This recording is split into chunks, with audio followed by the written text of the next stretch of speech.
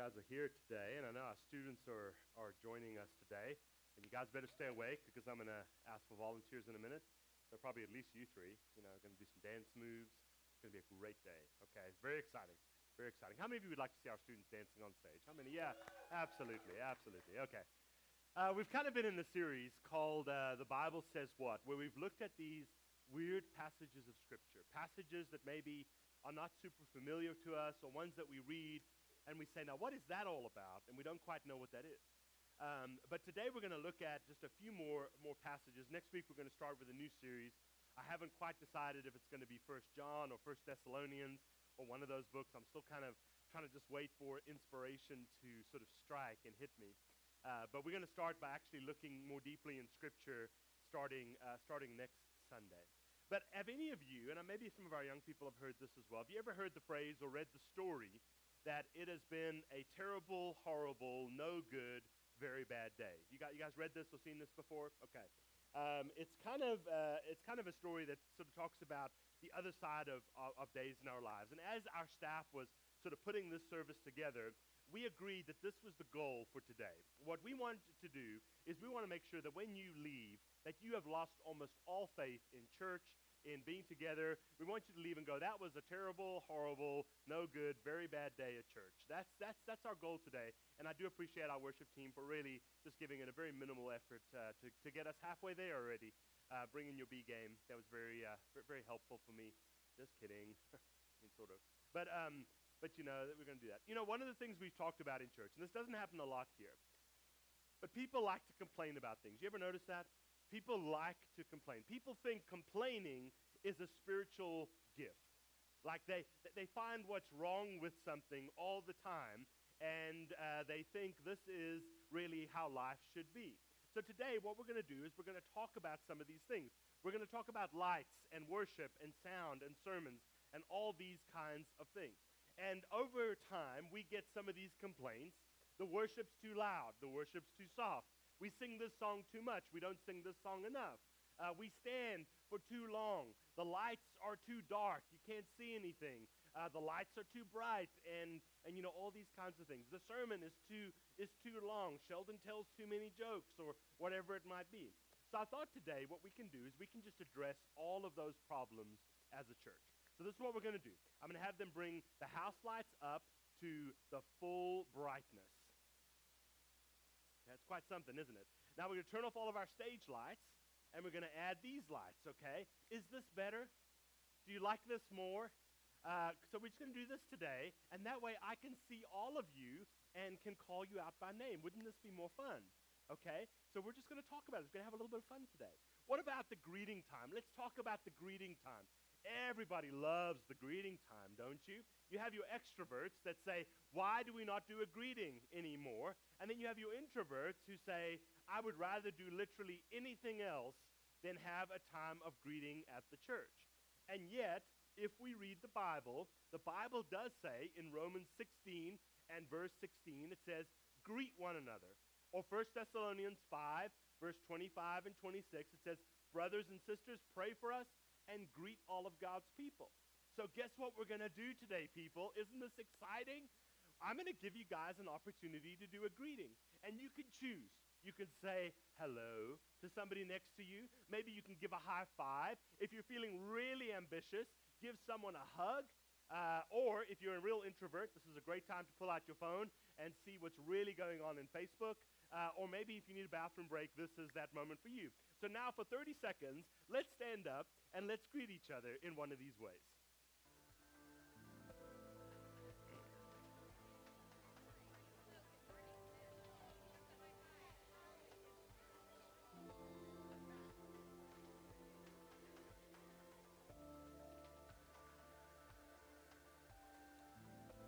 What's up, boys? It's good to see you guys. It's good to see you.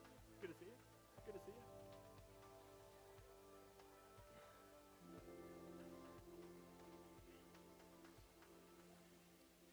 Okay, now sit down. This is not the county fair. Uh, let's stop. Let's not get too excited. So if you weren't before, hopefully now you're having a horrible, terrible, no good, very bad day. Some of you are already. You're like, this is the moment the church was ruined today. You're saying Brittany is having a bad moment there? Thanks, Jeremy. Appreciate it. We tell the truth here. We try as much as we possibly can. However, if we really read the Bible, we've got to really read what it says. Because Romans 16, verse 16, it says, greet one another with a holy kiss. So let's all stand up again together. And Lynn, get up here. Just kidding. No. And the Bible doesn't just say this once. The Bible says it, 1 Thessalonians 5, 25, 26. Brothers and sisters, pray for us, but greet all of God's people with a holy kiss. This is going to be a new verse in our student ministry and any singles ministry. I think it's always a great way to start off those ministries. Let's just apply God's word. But some of us look at this and we say, I don't know that I want to go there. I don't know that I like that part of the Bible. Now, obviously, when we read it, we understand that this was a different custom, and maybe our customs are a little different. Probably giving someone a hug was part of that as well. But really, it was about getting in people's spaces and saying, hey, there can't really be any problems between us because we're this close to each other. But today, I want us to talk about the Bible. I want us to talk about the Bible. Because one of the things that I believe is that we have become what I call Bible-ish Christians. Now, we're all guilty of this. I'm guilty of this too. If you think about how often we actually read the Bible, it's probably not that high. A lot of us were given Bibles at graduation or other things, and we still do that when we graduate, especially many of our students. But most of us that get those, we probably never read them. We might pack them in to our college bag when we go off to college, but then it'll sit on our night table or stay in the box or be in the closet somewhere. And maybe this is true even of us day in and day out. We're not great at spending time in the Word. Now, I know a lot of you, hardly anybody brings their Bibles to church anymore. Now, it's not a conviction. It's not saying, hey, you're a bad person because you didn't bring your Bible. A lot of people always say, well, I have the Bible where? On my phone, but it's an app that you almost never open. You open Facebook and email and Snapchat far more than you open the Bible app. I'm not saying you have to time yourself and say, I can spend 5 minutes on Facebook because I've spent 5 minutes in the Bible, but it should be part of what we do. What we also tend to do with the Bible is we only read the parts we like. If we're reading something over here and that's a nice verse, I like that one, we read that one. But we don't always read all of the Bible. What's going on in the Old Testament? What's going on here? We like to read the parts we do. I can't even tell you how many times I get comments from people that say, I'm going through a hard time. What parts of the Bible should I read? I'm nicer, but my response should be, just read the Bible. Just start. Don't just read it when you're in trouble or when something bad is going on in your life. Give yourself a daily dose and feed yourself every day from the Word of God. That's why we call this the Word of God. It is the Word that God speaks to His people that ultimately should lead us to Jesus. That's what the purpose of this is. And a lot of us in our houses, maybe we have verses, or maybe even you have verses in different parts. Maybe they're framed or they're on coasters. One of the favorites is the one that we find in Philippians chapter 4.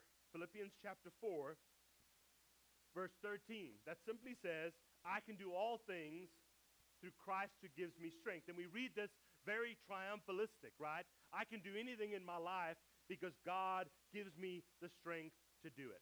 Now, I don't know about you, but I brought my little, pencil bag today. There's a couple things that I like to use.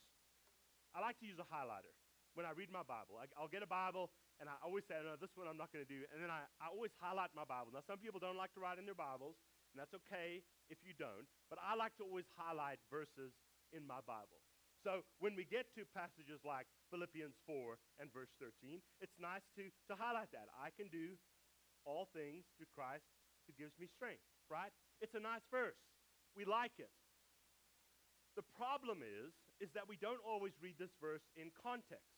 If we read this verse in context, what does it actually say? If we go a verse ahead and a verse behind, look at what it actually says. I know what it is like to be in need, and I know what it is to have plenty. This is Paul speaking from prison, I might add.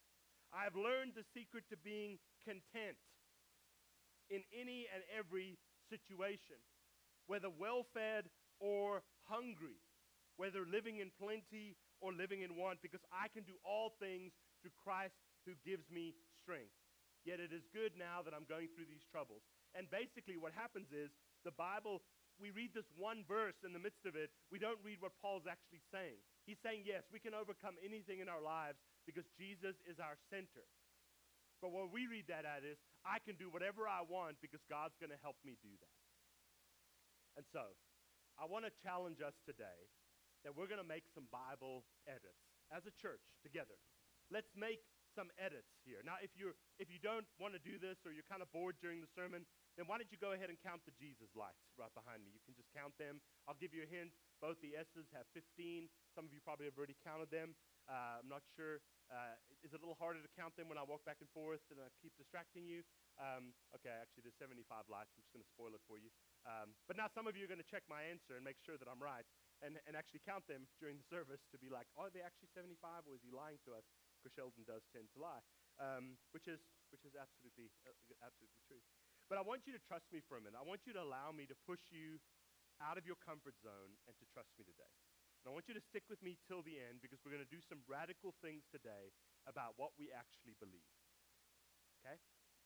So let's journey together. When we talk about things like dress, how we dress, what does the Bible say about how we dress or how we should dress? What does the Bible actually say? Break out my highlighter. I also want women, this is 1 Timothy 2, verse 9. I want women to dress modestly. That sounds good. Let's highlight that. Okay? With decency and propriety. Sounds good. I like that. Adorning themselves, not with elaborate hairstyles. Not with too much jewelry, gold or pearls, the Bible says, or expensive clothes, but with good deeds. Well, now I need another tool. You know, sometimes we write in here, well, context. So I'll use my pen and I'll write context because we've got to see it. But, you know, we don't actually apply that. As I look around today, I see a lot of expensive clothes. I see some of the brands that you're wearing. I see some pretty good hairstyles and, well, some pretty not good hairstyles, let's be honest. It is Sunday after all. But I see a lot of jewelry too. Well, I need to break out another tool right now. It's a Sharpie, right? And it does work, promise. But I don't like this. I like the part that says women should dress modestly with decency and propriety, but the elaborate hairstyles and the brand clothes and stuff like that, let's just go ahead and take that part out because, you know, we don't actually like that or there. The modesty is nice. I like that part, don't you? But the rest of it we don't actually do. We don't actually read the Bible and say, hey, we should dress more modestly. Okay, well, let's go a little further.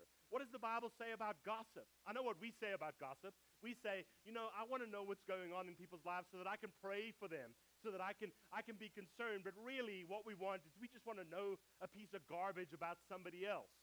And yet the Bible speaks very plainly and honestly and openly about such a thing. In Romans chapter 1, Paul writes to the church in Rome at the time. And he says, they have been filled with every kind of envy and wickedness and evil and greed and depravity. They are full of envy, murder, strife, deceit, malice. They are gossips. He puts gossip on the same line as murder. And he says, if you do that, you're as guilty as somebody who goes and kills someone else. In 1 Thessalonians 5, verse 11, he says, our job is to build each other up, not tear each other down. And yet we spend so much of our time tearing people down around us, and we're doing it in this false humility of, actually, I'm really just trying to pray for them and be kind to them, when that's not actually true. We have allowed our lives to be consumed with gossip and what we know about each other. And I want to tell you something. Gossip destroys people and it destroys relationships. We've got to learn to talk to each other. Oh, let's go back to Matthew now. Let's go do this. Matthew talks about greed. What does the Bible say about greed? For this one, I'm probably going to need another tool. A pair of these. It says, do not store up for yourselves treasures on earth where rust where moths and rust, or where moths and vermin destroy, and where thieves break in and steal. But store up for yourselves treasures in heaven, where moth and rust do not destroy, and where thieves do not break in and steal. For where your treasure is, there your heart will be also. But we are consumed with earning more and having more and buying more. So we really don't need that passage, do we? So why don't we just take it out?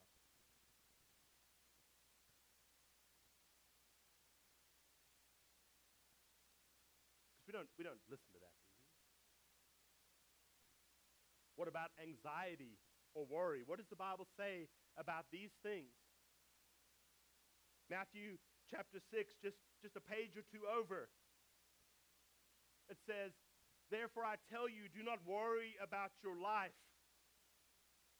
what you will eat or what you will drink, and your body about clothes. Is life not more than these things? Or maybe when we go over to Philippians chapter 4, and it says, do not worry about anything, but in everything with prayer and petition, with thanksgiving, present your requests to God, and the peace of God, which transcends understanding, will guard your hearts and your minds. But we live at a time where we are more anxious about everything and anything all the time. We violate this, so you know what? Maybe we can just take that page out. What does the Bible say about marriage and submission? This is Ephesians 5. Submit to one another out of reverence for Christ. Wives, submit to your husbands. Well, we're not going to do that. In verse 25, husbands, love your wives. Well, I'll love her if she submits to me. Well, we don't do that, so let's just take that one out as well. Throw that one away, because we really don't need it. What does the Bible say back in Corinthians about spiritual gifting? It talks about how the Holy Spirit of God is going to do incredible things through us, but we don't believe in that. We don't allow God to have space in that. In fact, the book of Corinthians is probably the worst book we have in our Bibles. The church is so evil and so wrong and is so misguided that Paul writes this letter to correct them and says, let me tell you something. You guys are bragging about how good God is based on how bad you are and how much he is saving you from. There is a guy in that church who is actively committing adultery and bragging about it to the church. Not only is he committing adultery, he is having sex with his mother-in-law. And he's coming to church and saying, look how big the grace of God is. And Paul writes to them and says, no. 1 Corinthians is not a book that our churches should be reading. And so maybe we just need to take the whole book out and throw it away and toss it aside. Now, I know what some of you are worrying about right now. But what if we actually edited the Bible? This is an old songbook, just so you know. I don't want this to go viral on YouTube that some pastor tears up a Bible on a Sunday morning. Although some of you are probably mad that I even tore up a songbook. But let's be honest, these are terrible songs.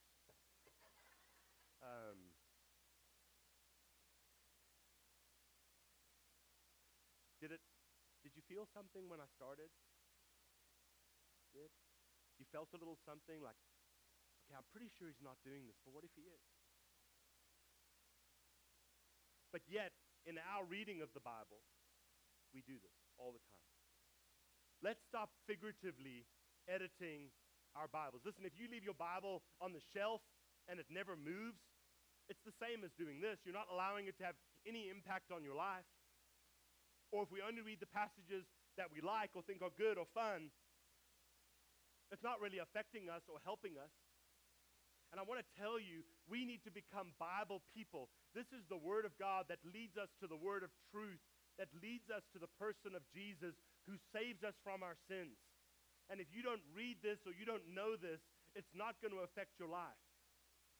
We have to become Bible people. If we're not Bible people, if we don't spend time in the Word of God, we will never know Jesus. If we put God in the margins of our lives and keep him at arm's length, and young people, let me tell you this. I know there's a lot of passages you're going to read and say, I don't really understand it, and it's okay. There are adults in you. There's moments when I read Scripture and I go, I don't really know what this is saying. But I believe that God reveals himself to us when we are disciplined in doing this and in sharing this. Because let me tell you, in a world with no Bibles, in a world where God is always at arm's length, that is going to be a terrible, horrible, no good, very bad day. That's what really would be bad in our world today. And I think sometimes what we miss is that we have such an opportunity to open this, to share in this. There are places in the world where it is illegal to have this, and we leave it on our night tables or in our closets, or maybe we don't even know where they are. We have so much access to them on our phones, but we keep it at arm's length. And we tell God, listen, I'll come to you when I need something. When something really bad happens in my life, hey, that's when I'll talk to you. But read it day in and day out, that's not for me. I'm too busy.